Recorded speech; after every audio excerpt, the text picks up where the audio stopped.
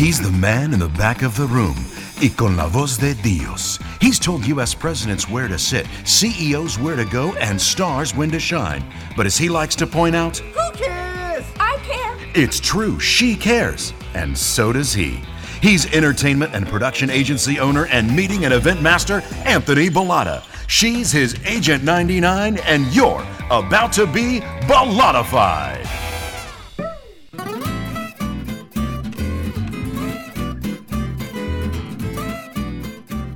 Hi, friends, and welcome to another episode of Bellatified, the one and only podcast about events, entertainment, and engagement.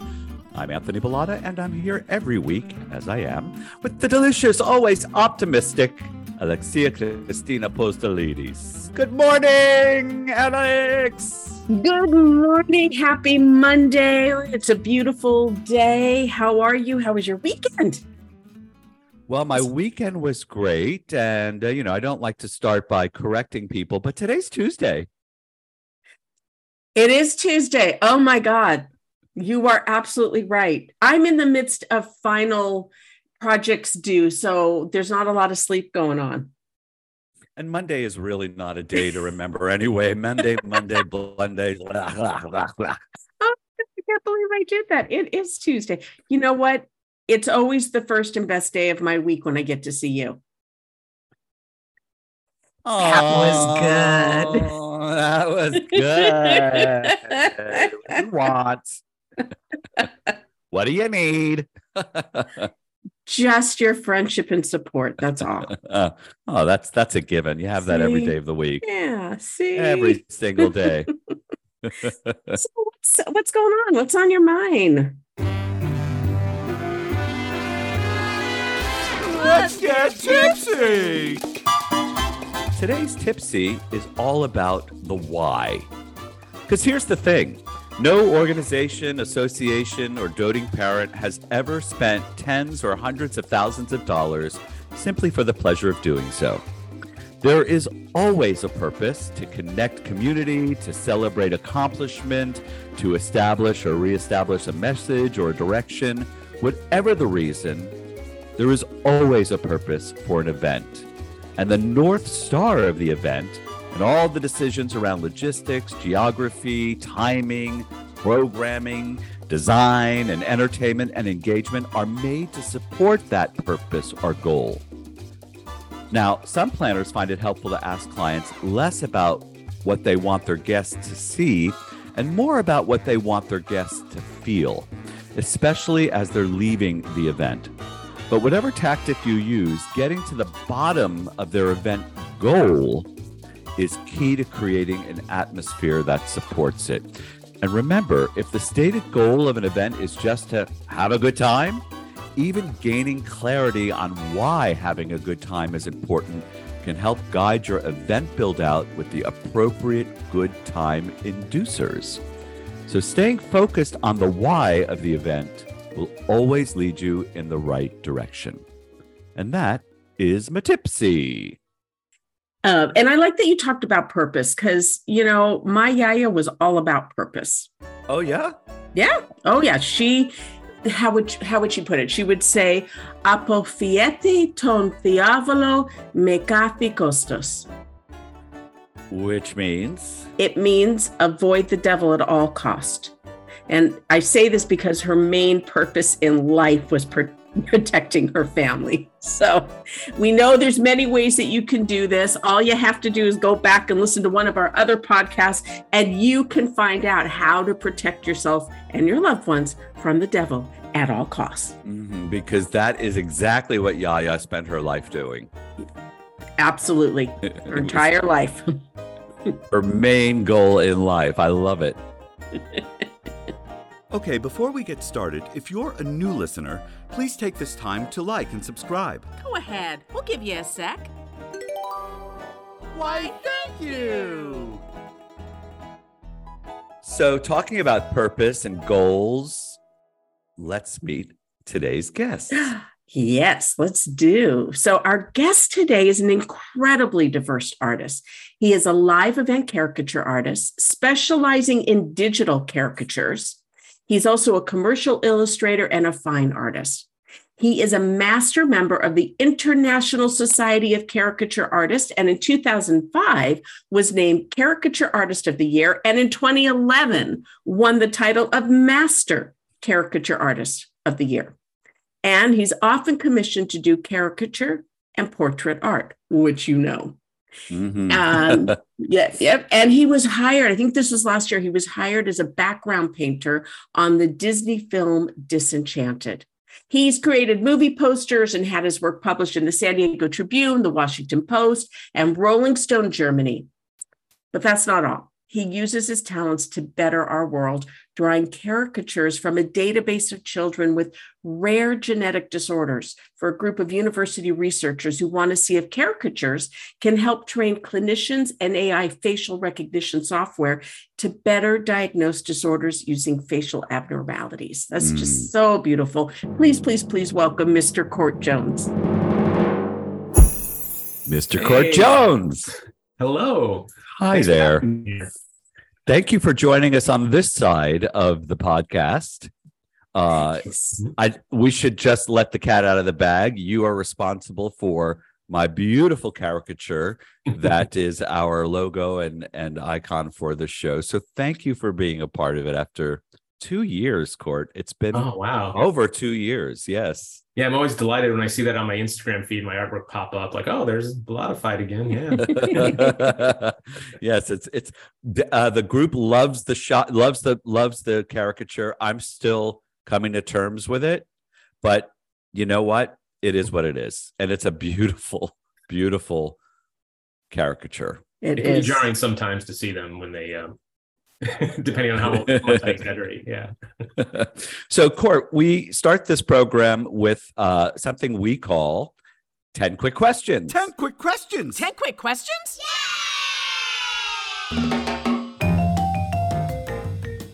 Uh-oh. Here's how we do it. Alex has the clock, 2 minutes. I have 10 questions. Are you ready to go? Your first thing that comes to mind. Question number 1. Court Jones, do you believe in fate? No.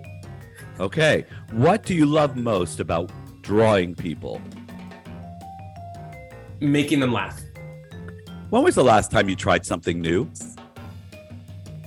I guess a couple weeks ago, I had some new food. I can't remember what it was, but I didn't like it. Okay, but you tried it. Yeah. That's all that we're asking. You won't know until you try it. What's the first word that comes to mind when you think about you? Sideburns. Oh, I've had them for 30 years. I don't know. I've just never left the sideburns behind. After Beverly Hills 90210, they just became part of me. Sideburns. Maybe that should be your nickname. Sideburn. Oh, I hope not. What is the most memorable live concert, show, or festival, theatrical event you've ever experienced? I'm sorry, what was the what? The most memorable live concert, show, theatrical event, or festival you've ever experienced? Oh, that would probably be Outside Lands up in San Francisco. It was just an amazing time. I was working and I was drawing caricatures at it. And then I just got to hear all these amazing bands play in the background, like Stevie Wonder and Fun and Jack White, and I was this great soundtrack for like 2 or 3 days when I was working this music festival. It was awesome. Wow, sounds like fun. Yeah. Who's the most interesting face you've drawn? Well, one of my favorite people to draw ever is Christopher Walken. I've never drawn him in person, but from photos, and I just love it. His face is amazing, and I painted him and drawn him just so many times I can't even count. He's sort of like my caricature muse. I think I've seen a few of those. They're terrific. Thanks. What is the one thing you wish you could stop doing? One thing you wish you could stop doing? Snacking between meals. I hear that's healthy. Is it? Okay, then I'll keep doing it. Is there any reason my caricature isn't on your website? Oh, no. You know, I really should put it on there. I'm really proud of it, actually. So it's going to go up. Yay! See, all you have to do is ask. Yeah, I'm terrible about that. Sometimes I have a lot of work I've never put on my site, and I just forget to do it. You do have a lot of work. I can only imagine that site just shows just a speckle of what you do. What do you want to be when you grow up, Court? Well, when I was a little kid, I wanted to be a stunt hang gliding pilot, is what I thought when I was 5 years old, but I drew a picture of it. So I guess I didn't realize I really actually wanted to be an artist. So I'm going to go ahead and keep on saying artist. That's great. That sounds a little specific. I would say that's oddly specific. I don't know what put it in my head. I just thought it sounded cool, I guess. And lastly, is life about having what you want or wanting what you have? Definitely wanting what you have. That is a good answer, Court. Thank you for playing. Thank you. And here we go. Yeah. That's exercising my brain more than I thought so far. Well, there's more to come. Uh-oh. So you worked on the animation background of the film Disenchanted as a background painter. Could you tell us a little bit about that experience? Yeah. It was something I never thought would happen. I never thought about working in animation. I never wanted to be an animator. And I'm not an animator. I was just still doing paintings. But I had a friend who was working on the film, a guy I knew in the Caricature world, a director, and he recommended me for the project. And he knew I did landscape painting just for fun. Like I just do a lot of landscapes around San Diego, around Southern California with oils. And I'm also a digital painter, obviously. So this was a good combination to work as a background painter for an animated film because it's all digital. You paint in Photoshop. So I worked with some people, worked directly with an art director. And initially, it was really difficult to get the hang of it because the thing about background painting for animation is it has to look like every single painting was done by the same artist. And there are, 7 or 8 other artists doing backgrounds. We all have our own different styles, our own different ways we like to use color. So learning the look of the film was really critical. And it was a lot of trial and error in the beginning. But the art directors were very patient with me and helped me through the process, being my first animated film that I worked on. I ended up doing about 14 or 15 different backgrounds from the film. And if you're not aware, the film is partly animated and partly live action. And of course, I just painted for the animated portions. It was a lot of work, very, very detail oriented, so many trees with so many leaves on them. I'm really good at painting trees now, I think, because it was a lot of forests. But you start to develop techniques, and I wouldn't say necessarily shortcuts, but ways of working faster. So I learned a lot from the process, and I worked with some amazing people. And now I get to, have my name on this thing for all time that I can be just really, really proud of. And it ended up being really fun in the end. What was the process of ensuring that all the artists were handling the artistry in the same way? How did that come together? Well, mostly work and trial and error. There's just a lot of feedback, like I said, from the main art directors who know what the film should look like. Plus, we did actually have the first film, Enchanted, to work off of because they wanted the same general style. So I looked at that film a lot and looked at stills from it and tried to absorb the look. And so I was able to emulate it. And I actually have a history of when you're in art school, you end up doing a lot of artist studies where you paint from Norman Rockwell or N.C. Wyeth or other artists you really like. And so it's kind of a fun exercise to practice working in another artist's style and technique because it can help you improve your own personal technique. Even if you don't end up drawing and painting like that person exactly, it's still something that you can add to your visual language. And so since I've done a lot of studies of other artists' work, it was kind of it wasn't as hard for me to pick up the style of the film because I was used to being adaptable and sort of changing up my style to fit certain expectations. Wow. Would you do it again? Oh, yeah, in a heartbeat. I loved it. It was great. It was like a lot of work, a lot of labor, full 8-hour days, which I'm not used to as a freelance artist, getting up and working for 8 hours straight and, for whatever, I think it was like about 3 or 4 months total. So it was kind of grueling in that sense, but I got a lot of discipline out of it. But it was great to be a part of that. And I was really happy with the end result. And I would love to work in something like that again. Did you work from home? Oh, that was my question. Were you working from home or did you work in the studio when you worked on this project? Yeah, no, what was great, I got to work from my home studio. Everything was done remotely. With just file sharing and Zoom meetings and chats, we got all the work done because there's people all over the world that were working on this. I guess it's sort of a remnant from the pandemic still, or just the fact that you can do that now and you don't really have to have everyone in a single building to get movies done anymore. Did you get to go into the studio at all? Did you travel there at all? Just to meet with the team or anything, or no? Not at all. Yeah, like I said, everything's done on just groups, chats, and meetings like this. The studio's up in Montreal that I was working for, so it would be a little far from me in Southern California. But Montreal's so great. Yeah. Well, depends on the time of the year. Sorry. I've been there in summer and winter. It's just as good either time. Okay. I have a question for you. I know I do. And that is, have you seen the movie? Have you seen Disenchanted? Yeah. It came out on Disney Plus a few months ago, and we watched it opening night. And we really enjoyed it. It's a lot of fun.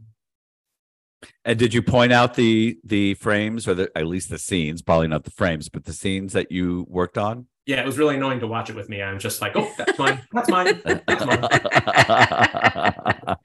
Now, see, I would want to know that. So I'll have to watch it, and you'll have to tell me what scenes you. Yeah, definitely.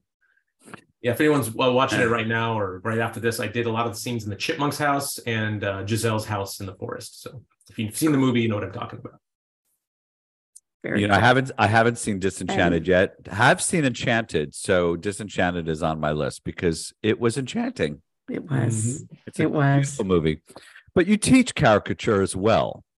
Yes, that's right. You have your own Proco channel on YouTube, and you've been teaching for quite some time. But I'd like to ask you, how might a fine artist benefit from a course in caricature? That's a good question. I've gotten that every now and then. When I first started teaching caricature at a brick and mortar art school, they had no caricature courses. It was a sort of unusual. It was a very traditional art atelier here in San Diego where they teach portrait drawing, painting, landscapes, color theory, anatomy.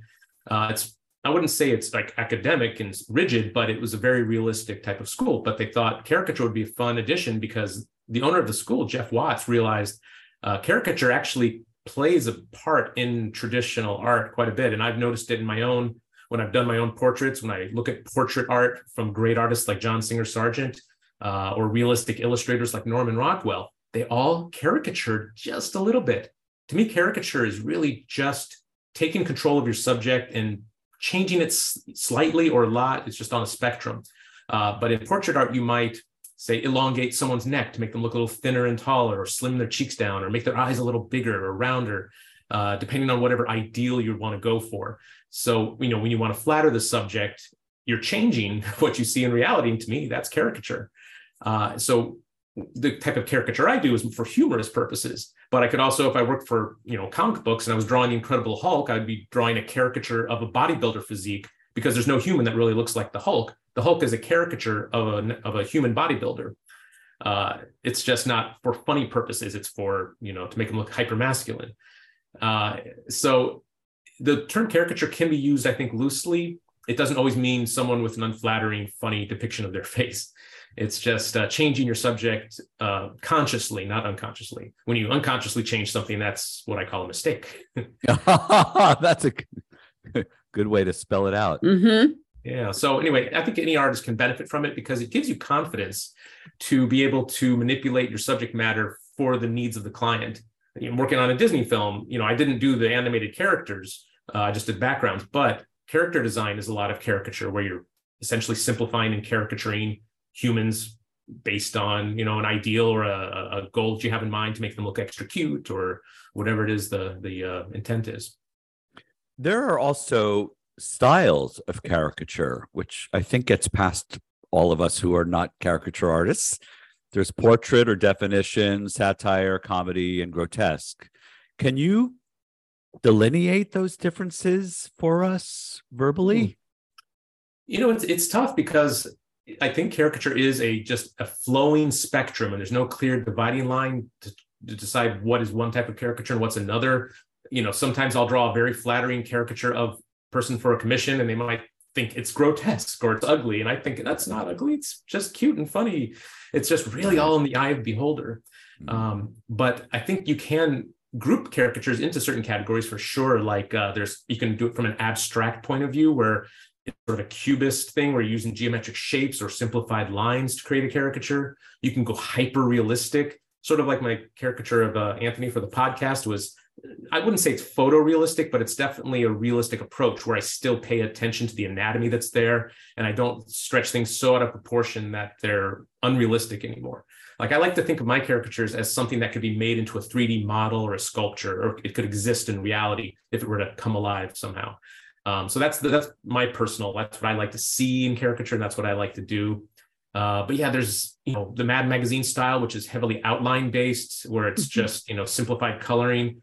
It's more for speed and instant readability. There's quick sketch character, which is like what I do at events, which is, again, a simplification using cartoon outlines, and some simple coloring too. But I'm always going back to sort of realism. I love shading my caricatures realistically, even when working live and I only have a few minutes to do it. I like to get the contouring on the face and make it look semi-realistic, so it sort of pops off the page in a three-dimensional way. Has anybody ever looked at a caricature that you've done of them and just guffawed, or just was disgusted by what you gave them? Was anybody unhappy with what you did for them?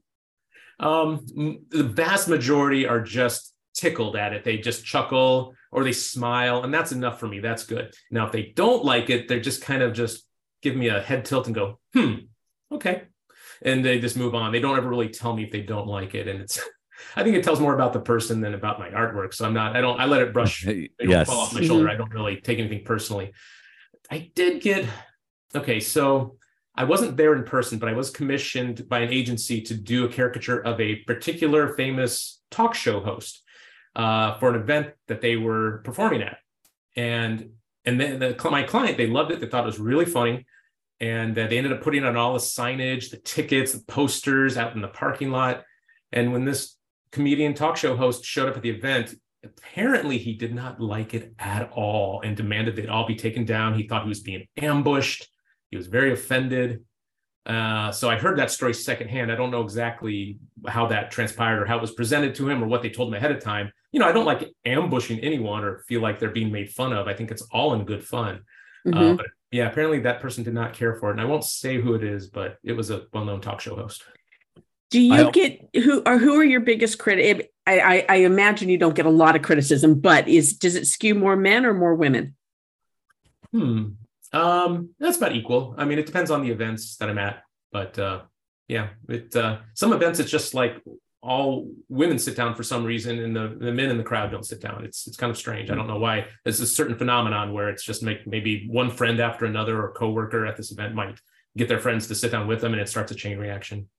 But as far as the reactions go, it's split. I mean, there'll be very vain men who don't like their caricature, you can tell, and some women who just love, when I mess up their face and make it really funny. So it really does defy expectations. Sometimes you might think some group or type might be more easily offended than others, and it's not. It's just really all over the map.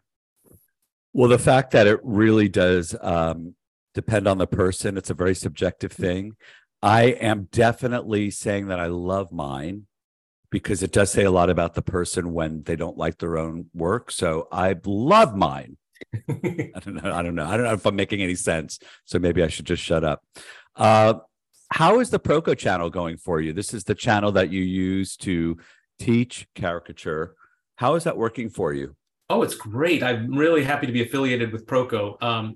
Stan Prokopenko is the artist who started that channel, and he was a friend of mine from the art school here in San Diego. He was a teacher there as well, and he left the school and went out on his own to do just his own artwork, and ended up doing some online tutorials that got really popular, and then he started turning them into videos, and it grew and ballooned into sort of this online art school, and where he teaches head drawing, portrait drawing, anatomy.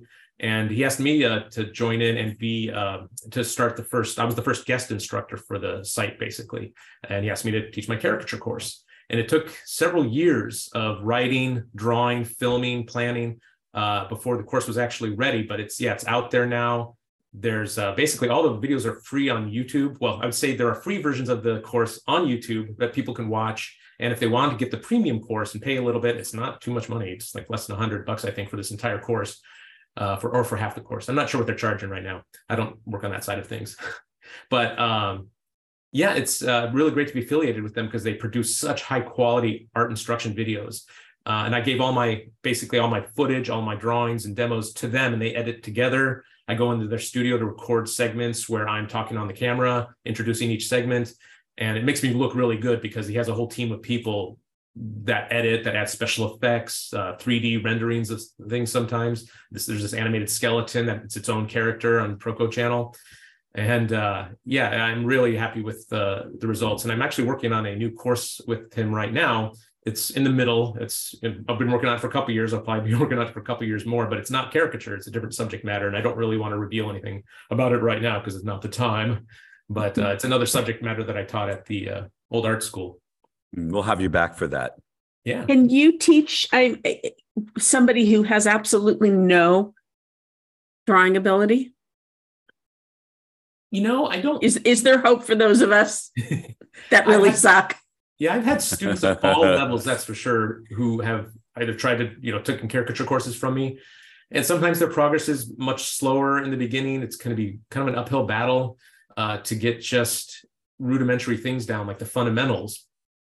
But with anything you learn in life, whether it's art or music or any kind of skill, it's really what you put into it and the time and the hours that you devote to actually putting these lessons into effect that you're going to see the results. I make the analogy of like working out in the gym. You can watch workout videos and see how to do the exercises, but you're not going to personally get more fit or stronger or bigger muscles unless you actually do the exercises yourself, even though you know how to do them. You really need to put them into practice. So I've seen great results from people that came from almost zero training, and then other people who, maybe were even more advanced, who didn't go very far with it because maybe they didn't put in the time with caricature in particular to get better at it. They just maybe practiced a little bit, toyed with it, but never really developed it. And that's okay. Maybe it wasn't their thing. But it's all about how much effort you put into the lessons, like at home, basically doing your homework. You are a working artist, right? You don't do anything else to make an income. What, if anything, keeps you up at night as a working artist? Well, it is kind of strange. All my income is freelance since the year 2000, 2001. I haven't worked for any company or anything. It's just been solo. And I've always had faith that the next job will come in. I'll make enough, income to pay the bills. It's just a positive attitude, I think. I believe a bit in manifestation, just thinking about what you want, and it kind of the universe presents it to you if you stay positive and keep on things, keep up your skills, be ready for opportunity when it knocks, so you don't want to waste that opportunity. So it's a matter of also, not just work, but just staying positive, I guess. So I try not to think about it or let things stress me out as far as, making a freelance living, because history has shown me so far that I can do it. I have been doing it, and it gets better every year. More opportunities, the more contacts you have, the more people you meet, the bigger network of people you're part of, makes your situation that much stronger. So whatever I think about late at night, it's not worrying about my job anyway. It's just I do have faith that it's always going to be there for me. And if it doesn't, then I can sort of branch out and do something else. Maybe portrait art or landscape art might be something I could get involved in. So staying flexible and adaptable also really helps. I was going to ask you that question exactly. How much it helps that you are so versatile and you can play in a variety of styles and genres. Yeah, I like to say, the more hats you wear, the more money you make, and that seems to be true for you, Court, as well, because you can change your hat based on what the goal of the work is. That it really hit home too during the pandemic, when live events were just suspended for a year or two.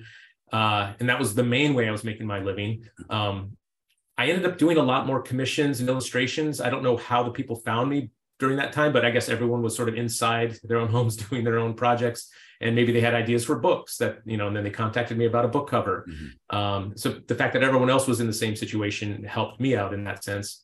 We ended up also doing a lot of, people in my field ended up doing caricatures remotely over Zoom for people's, Zoom meetings during the entire pandemic. So I had quite a few corporate clients who would have their weekly mixers or whatever they wanted a caricature artist for an hour or two. And that was the method of delivery changed, but the thing I was doing was the same, the digital caricatures. In fact, it's kind of funny. The fact that I was doing digital caricatures at events live for years prepared me to do them remotely over Zoom, because it's essentially the same techniques, the same software. I'm just in front of a camera instead of in front of the crowd. And then, of course, the teaching career on the side. I wouldn't say it's on the side. It's actually a big part of my career. Having that passive income too from the art course that I have was really helpful. And again, it wasn't planned. I didn't plan on that happening. It's just, I followed my passions. I did the things that I wanted to do and took opportunities like the course being offered to me, like, hey, let's do an art course on my online art school court. And I'm okay. I took that opportunity when it came up, and I'm so glad I did, because it was really helpful to have that additional income during difficult times during the pandemic. And then, of course, the painting, the oil painting, the fine art stuff, I just do that kind of for fun. I sometimes sell them in galleries. It's not a huge source of income for me, but the fact that I did a lot of landscape painting out of passion led to me getting this background painting job for this animated film, which was, pretty financially beneficial to me as well. So you never know where you're going to end up. I say just keep following the things that make you happy, the things that are fulfilling, the things that get you excited, and the work will find you. It's just, once people know you do these different things, they'll come to you when you least expect it. How much go ahead. How much do all the other styles inform your caricature work? All the other styles that you paint, how do they inform your caricature work, if they do?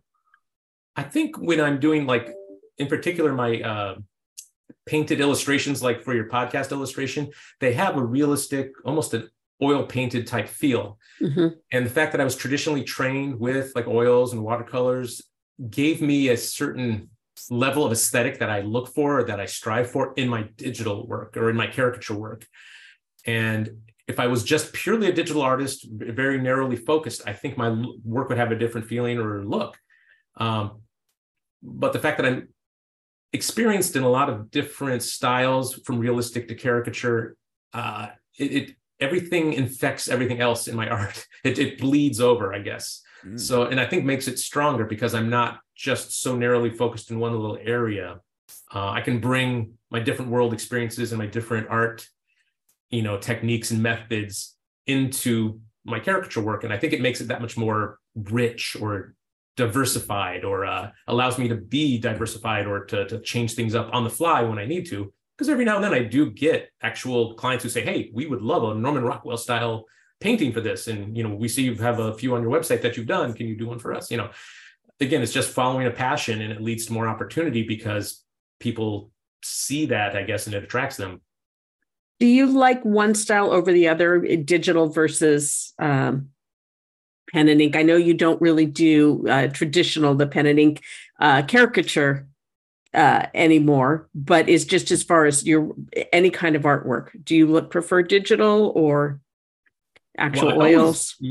I almost always go to digital, my tablet drawing, when I have a job, because it's just so, it's much faster, cleaner, and revisions and edits can be made on the fly much easier than working in traditional media. So it just makes way more sense.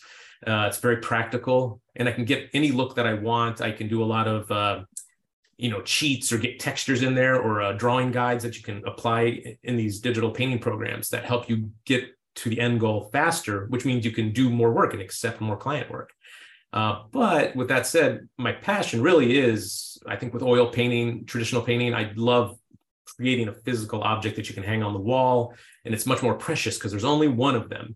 With the digital painting, it's just a file, and it can be printed multiple times, but it's nice to have that just original painting that you have a physical connection with. I guess it's just more real, and not to disrespect digital painting at all. It's definitely still a real art form, but there isn't a physical product, unfortunately. Mm-hmm. And one of the practical considerations of that is you can't really sell a digital painting. Well, in the old days, you couldn't. Now with NFTs, I guess you could actually sell an NFT of a digital painting and make a lot of money on it. If that market's still up, I think it's kind of crashed, but it's always nice to have an original oil that you can sell a collector. Like I've done stuff for like Blizzard Entertainment, which they did the World of Warcraft, and they have all these little trading cards of these fantasy scenes of characters like, warriors and dragons and things. And I did one of those, and some people remember that. That's like one of their favorite cards. And a collector approached me a year ago and bought the original from me because I did paint that one in oils because I had a little bit of free time to do it. I didn't have to really rush it. So I opted to do it in oils on a canvas. Wow. And so, 10 years after I made the original, I was able to, sell it in the secondary market and make a little extra money on it. It made someone happy with owning an original piece of art. That's cool. Now, you're a master member of the International Society of Caricature Artists, the ISCA, which has a code of conduct, and they uphold the highest standards of professionalism and integrity within the caricature world. Do you find that being a member helps to elevate your work, your career? Has it helped you in any way other than the awards that you've received? Yeah, the awards, haven't really, I don't think personally affected me too much because not many people know what a golden nosy is, but it's I'll actually show it to you right now. The listeners can't see it, but it's a gold trophy shaped like a nose. Lovely.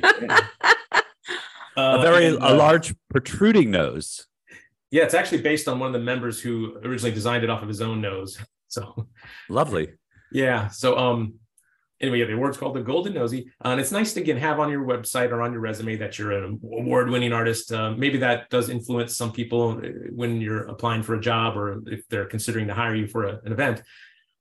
But I'd say the more practical benefit of belonging to a trade organization like that is the networking and the friendships you get out of it. I met a lot of people who were actually agents, around the country, ended up being listed on their sites because they knew me through this organization where we'd meet every year and have an annual convention. It's a very social type thing, but if there's a lot of competition where we're drawing against each other and we put our work up on the wall and judge it at the end of the week. And that's what that competition is, where I won the Golden Nosy. And, I met friends and colleagues that I still am, I do work with and I'm personal friends with.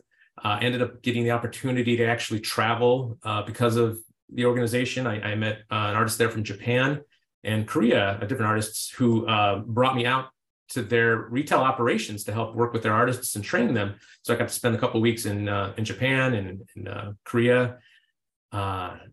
Also, a couple of years ago, I went to Austria. I don't know if that was necessarily through my connections with ISCA, but I knew a lot of the same people from that organization who were putting on this small caricature convention in Vienna, and I got to do a little guest speaking bit there. So it's offered me the opportunity to travel and meet a lot of people, increase my network in the professional, gig party community. And that's definitely been a huge benefit. I wouldn't I'm so glad I joined anything like that can help, because it's the only one in the world that I know of that does caricature, the only group that specializes in promoting the art of caricature. Is it a large membership? Do you know? I'm not sure what it currently is. It's probably in the range of 400 or 500 people around the world, maybe more. It wavers from year to year, and the convention always gets 100, 150 people most years. So when you're looking at other caricature artists' work, do you and you're looking with a very critical eye. What are you looking for, and what are some of the things that would separate a really good caricature from one that isn't so good? Well, I have my teacher's hat that I put on when someone's trying to improve their own skills in caricature. What I try to do is personally find out from them what their goals are, like what they want to do with caricature, what style they're going for, because someone who wants to be a quick sketch artist might have different needs as a student than someone who wants to be a painter or an illustrator doing realistic stuff. So there's different levels of advice I would give to people, and different things that are a problem that aren't a problem for other fields. Like if they're not good at realistic coloring, that's okay. If they just want to be a live quick sketch artist, it's not that critical. But if you want to be a painter and an illustrator, I have different standards that I look for in someone's work. I have a lot of, experience judging other artists too, from the ISCA, from the caricature organization at the annual convention, because every year I go, we all put our work on the wall, like I said, and we all judge each other. We all try to rate the best in different categories. And it's really difficult because everyone's painting and drawing so differently. There's people that do abstract caricature, people do black and white, colored, realistic. Some people do caricature sculptures, and it's how do you weigh one style against another? We do have these individual categories that helps, but then you have to decide who's the best overall, like the top 10 of the year. And on some level, it's a gut reaction, like how much it makes you laugh, I think. And if the likeness is instantly recognizable, that's a good sign it's a good caricature. It doesn't matter the style or how well it's rendered or if it's sloppy or if it's neat. Those are, I guess, my main criteria for judging good caricature is likeness and recognizability and humor. And then I think style and technique and the level of finish is sort of the third concern in all of that. So it's difficult to judge, but that's, I guess, how I break it down when I look at other people's work is how well did they achieve the goal of making it a caricature, regardless of any other considerations. In these competitions, is there ever a time when you're doing a caricature of the same face? Yeah, for sure. There's people that attend the convention that are sometimes very interesting looking folks, and all the other artists want to draw them, whether they're just naturally interesting looking or they have a funny outfit that they wear every day at the convention. But so you'll see sometimes 40 or 50 depictions of the same person over and over, and that can actually help in the judging process when you're trying to figure out who's the best of the year, like who captured this really funny looking person the best. And those are really fun to compare and contrast because people can draw the same person 100 different ways, 1,000 different ways, and they can all look like the person, even though the approach is completely different from each other. So that's what's really fascinating about caricatures. There never is just one right answer to drawing a person's face. It's very open. There's a lot of possibilities. But if you're doing a realistic portrait, there's only one way to do that, really. If you mess up the position of the eyes on a portrait, it doesn't look like them anymore. But with caricature, you can put the eyes in 100 different places, and it can still look like the person if the artist did their job and made all the relationships work within each other. So caricature is really about rearranging the features into relationships that work regardless of the actual proportions of the original person's face. It's weird. It's a very kind of a hard thing to learn in the beginning. I think it's even harder to master.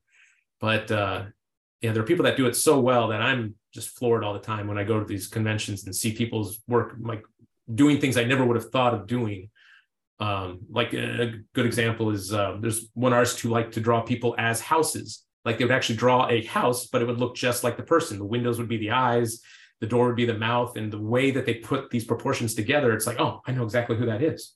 It's really strange how the mind works and how the mind can interpret different shapes to make a face out of it. But that's what we're naturally, I think our brains are designed to do. We see faces and we recognize faces. That's one of our strengths. That's why we're so it's why our faces are so mobile. We have so many facial muscles to control expressions because all of our communication is done visually through our minor movements on the face. This is also very interesting, and it makes me wonder if we shouldn't be trying to do more specific types of caricature art at our events. You know, you just mentioned the faces being turned into houses or houses being turned into faces. And it just, of course, my mind goes to real estate companies and the fact that that could be something that would work very well for them. So it makes me wonder what else is there that we've just not touched upon yet with you, Court, that could actually be marketable. Yeah. The trick, though, would be to be able to do it quickly. Like some of the stuff we do at the conventions, it takes a certain artist hours to do one face. So it wouldn't always be practical to do really, really crazy stuff live at events. But we have done things that, like I've seen other artists work and, you know, my own work where I've gotten requests to do things like pixel art caricatures, where I work in just a low res digital file to make like a Nintendo style caricature where it's really simple and blocky. I've done sort of fine art sketchy caricatures where it's more like I draw with a digital pencil tool where they want to see the brush strokes or the pencil strokes and the messiness. And that's kind of the appeal of it. It just depends on the nature of the event, I guess. The style can be changed up a little bit, but speed and like the entertainment of the performance is always a main concern of mine. So there's this limit to how much you can do in a live event. I think I can't do like illustrated style painted caricatures in a short amount of time. Right. It's really entertaining. But sometimes those small tweaks can turn it new again for a group that might think, oh, that's something we've done in the past, and people are just kind of tired of it. Well, you may not have tried it this way, and it just adds a new spin and makes it relevant again.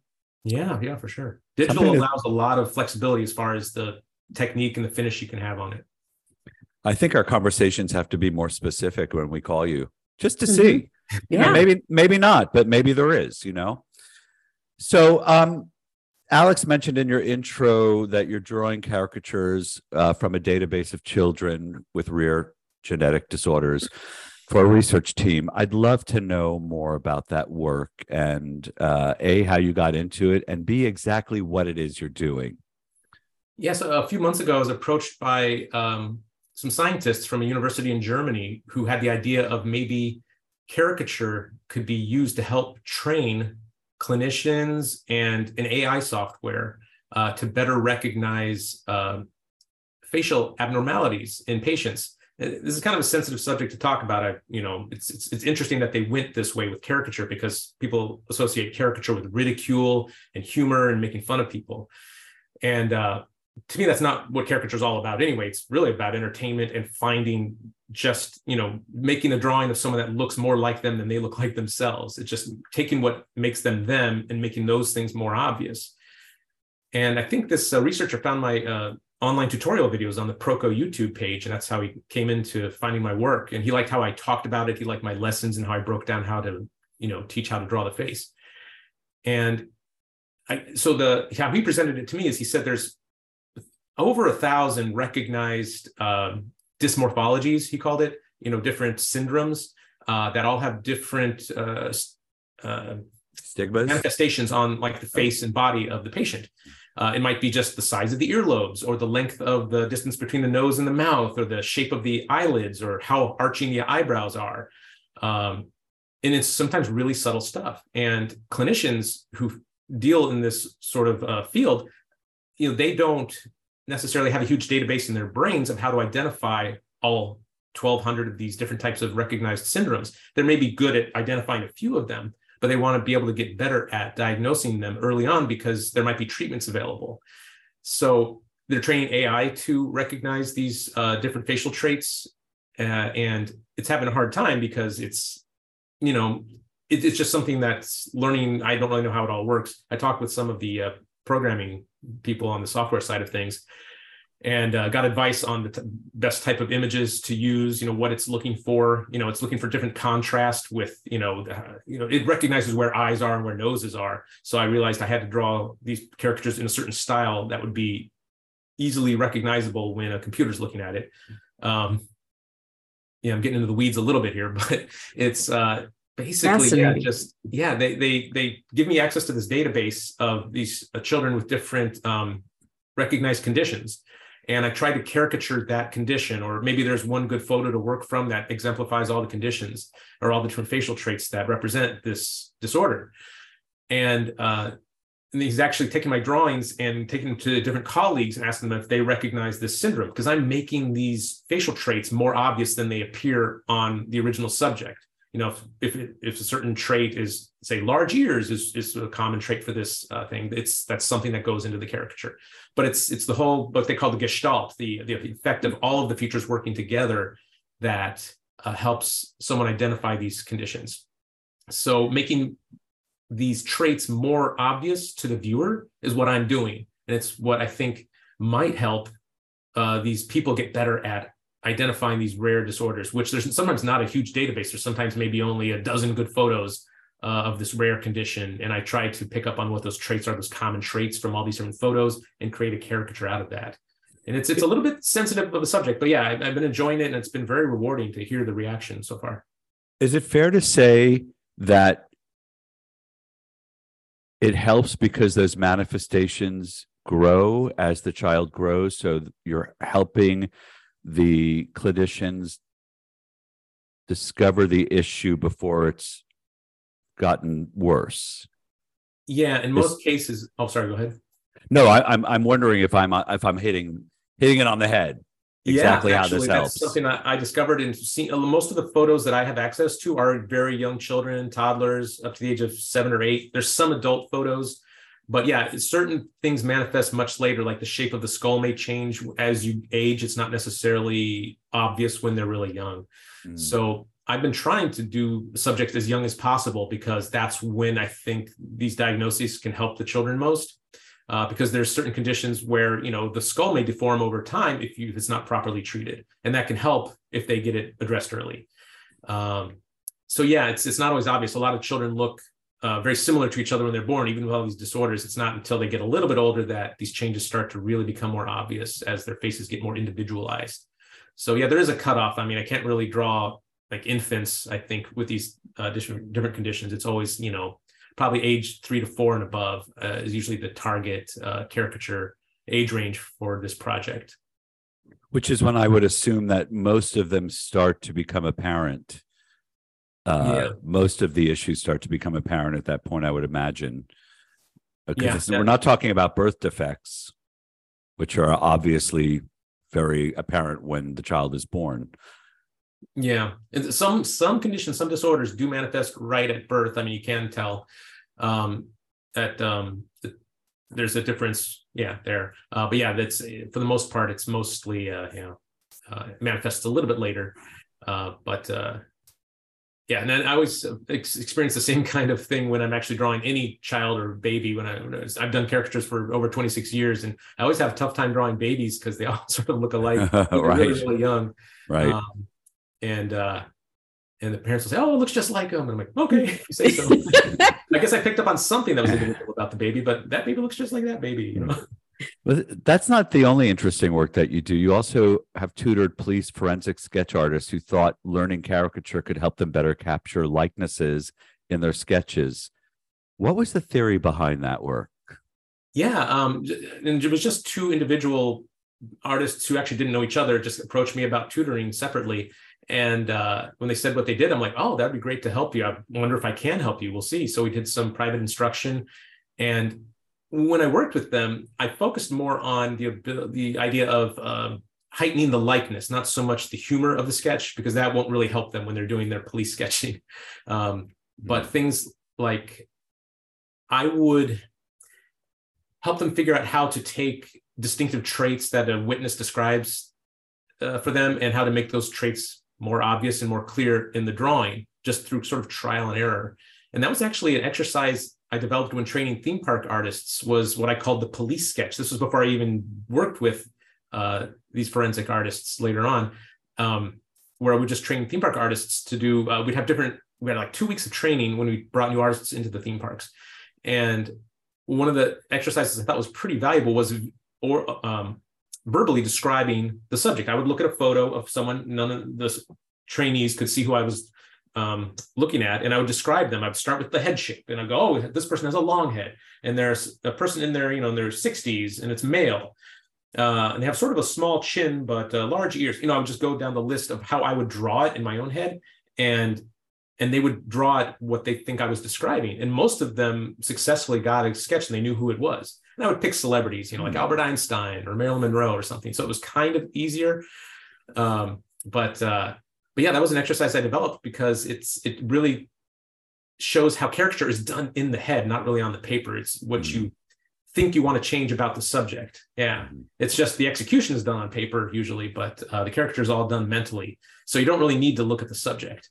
And I told that to the forensic sketch artists, or the police sketch artists, and that seemed to resonate with them really well because that's what all they do. And I discovered working with them too, that why their sketches look a certain way. I would always see those sketches on the news and say, "Wow, that looks like it could be just about anybody. Why it's so vague looking? It doesn't really look like a real person." And they said, "Yeah, we have to draw them in this sort of vague, generalized way because the artist is trying very hard not to insert their own interpretation of what they think the subject is describing. Because it may veer off wildly because the artist doesn't want to add their own imagination to it. They want to just go off what the witness is describing."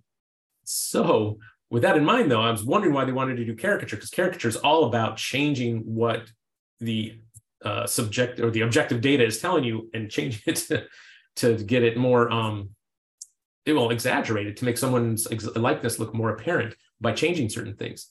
So I don't really know if it ended up benefiting them or not. I hope it did. I think it creeped into their work a little bit, even though the sketches ended up not being, funny, which that wasn't the goal anyway. But I hope it did have some kind of positive effect on their work, and hopefully brought some suspects to justice. I hope so too.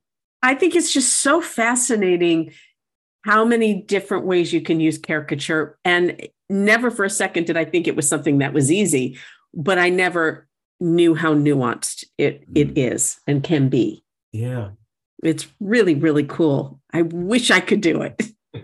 I love the fact that whenever I can educate people about what caricature is and isn't, whether it's just one-on-one at an event, where I overhear someone say, "Oh, caricature, that's where they make choose one feature and make it bigger." And it's like a palm slap. No, it's not that. Come on. It's changing what you see about the subject to make what makes them look like themselves more apparent. It's making them look more like themselves. And it's way more than just changing one feature. You're changing all the relationships to the features, to each other, for a humorous effect, and making it still look like the person. But it's not a formula. There's no just like magic bullet that says you can do this every single time and it'll look like the person. Because to me, that's, borders on what I call distortion. Some caricature artists they're just distorters. They arbitrarily change something, like automatically always giving someone wide jawline. It's just some people have these habits. If they're poorly trained artists, they don't maybe look at the person and look at them as an individual, and they just kind of rubber stamp their drawings, and they just kind of do the same thing for everyone. And it's just an artificial distortion and not true exaggeration. There's a difference between distortion and exaggeration. Distortion is lying, and exaggeration, I think, is telling the truth, like brutally. Brutally. I'll remember that when I look at my caricature. Now, you drew a wake, or you drew at a wake, I should say, which fascinated me. And not just any wake. You drew at the wake of Tammy Faye Mesner, a.k.a. Tammy Faye Baker. So again, I ask you, what was the theory behind this? Well, that was the event planner, I guess. I think it was Tammy Faye herself who, before she died, she said her wake, she wanted a big party with all of her friends. She wanted it to be very fun and lighthearted, where they would celebrate life and not be moping and sad. So her manager threw it. It was up in Palm Springs, where she lived, I guess, at the time. And just a house party. And yeah, all of her friends and some celebrities were there. And it was a good old time. There were people just enjoying themselves, sharing stories. And I was there to help sort of raise the spirits of people. There were some interesting folks there. There was, I drew Cloris Leachman, the actress, was there. Oh, yes. I got to talk to her a little bit. Some actress from Dallas. I can't remember her name. Larry King showed up. He didn't get a caricature, but he made a short little speech. And the adult film star Ron Jeremy was in attendance. Wow. What did you draw? What did you exaggerate on him? No, yeah, so nothing. They were, I guess they knew each other from a reality show they were on together. And wow. And he seemed pretty charming. I think he's in trouble now, but he seemed to like his caricature, although he threatened to kill me when he saw it in a joking way. But it was a good reaction. It wasn't like bad. It was like, "Oh, I'm going to kill you." Okay. But that was kind of. You're still here, so he hasn't. No. Good thing. Yeah, very good thing. Yeah, it was a fun, weird thing, a weird event to attend and draw. Just one, from the celebrity factor, and two, the fact that it was somebody's wake. I've never drawn at a memorial for anybody ever since. It sounds like something I might consider. Me too. Absolutely. Yeah, and this was a woman who was made fun of for her look on many occasions. So that's why I was perplexed as to why it was actually done at her wake, because it seemed like it could be taken as a slight, but apparently it's something that she was in favor of, and that says a lot about her sense of humor. Yeah, apparently she had a great sense of humor, and she leaned into it. She realized, the heavy eye makeup she was known for became her sort of trademark. And in fact, I think her the cake, they had a cake that was designed like designer handbags and makeup kits. It was all made out of cake and fondant. Fun. Yeah, so it was just, the makeup thing was very, they had a nod to it, I think. And they had me do a caricature of her from a photo. I did that one first, and they hung it up, and, so she was sort of watching over the events. Nice. So before we get into our last segment, I just feel like I need to comment on something you said earlier when you were talking about the talk show host who did the live event and you did a caricature and they plastered it everywhere and he felt like he was ambushed. I would like to comment on that because he was ambushed and that really wasn't your fault as the artist. You did your job. But the planner in that case made a big mistake in that she didn't get that approved before it was plastered everywhere. And that, I have to mention, is a huge mistake in our world. You can't do that. Celebrities have PR agents and they want their image to be reflected in a certain way. And to just plaster something up there, even though the guy, I'm sure, has a great sense of humor and the ability to laugh at himself, it's just not the right thing to do. It's not appropriate. Yeah. So well said. I think that's true. I just wanted to bring that up. So now that I've gotten my tirade out in the open, it's time to do something we call the Bellatified Five. The Bellatified Five. Okay, are you ready, Court Jones? These are 5 questions. All right. First thing that comes to mind. What is your golden rule? Always be true to yourself and don't sell yourself short. Great words of advice. Thank you. Mm-hmm. What's one daily habit you strongly believe contributes to your success? Something you do every day? Making my bed. Even though it's boring and annoying, it's really important to do that because it's just something that makes life a little bit better when you walk into that room the rest of the day and you see the bed made. It's very indicative of, I think, your attitude towards life. Just make the bed, get it ready. I think you're preaching to the choir here for sure. It's the first thing Alex does when she gets up in the morning. Very first thing.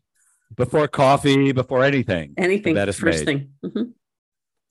When no one is listening, what are the things you tell yourself?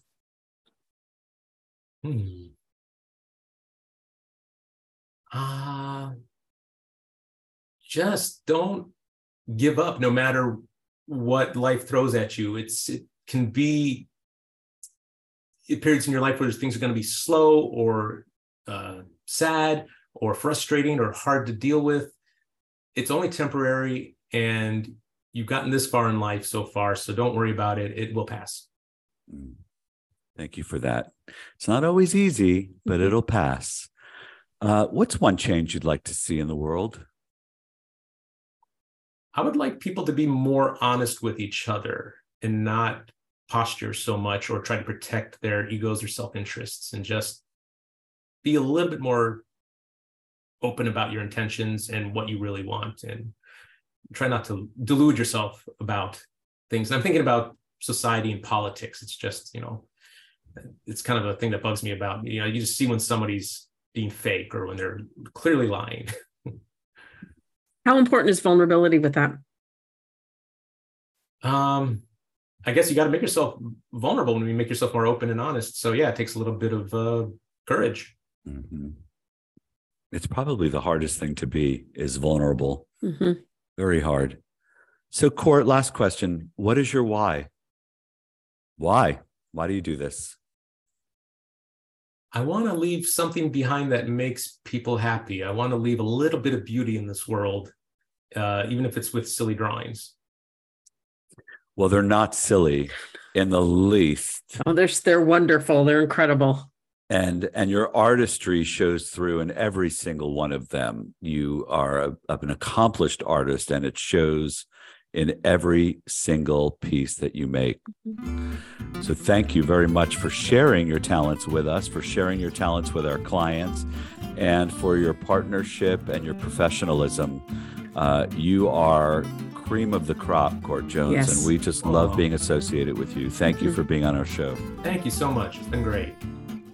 Well, there'll be more for us, I'm sure. Yeah, we'll keep working together and creating fun memories and events. Yes, absolutely. Thank you so much.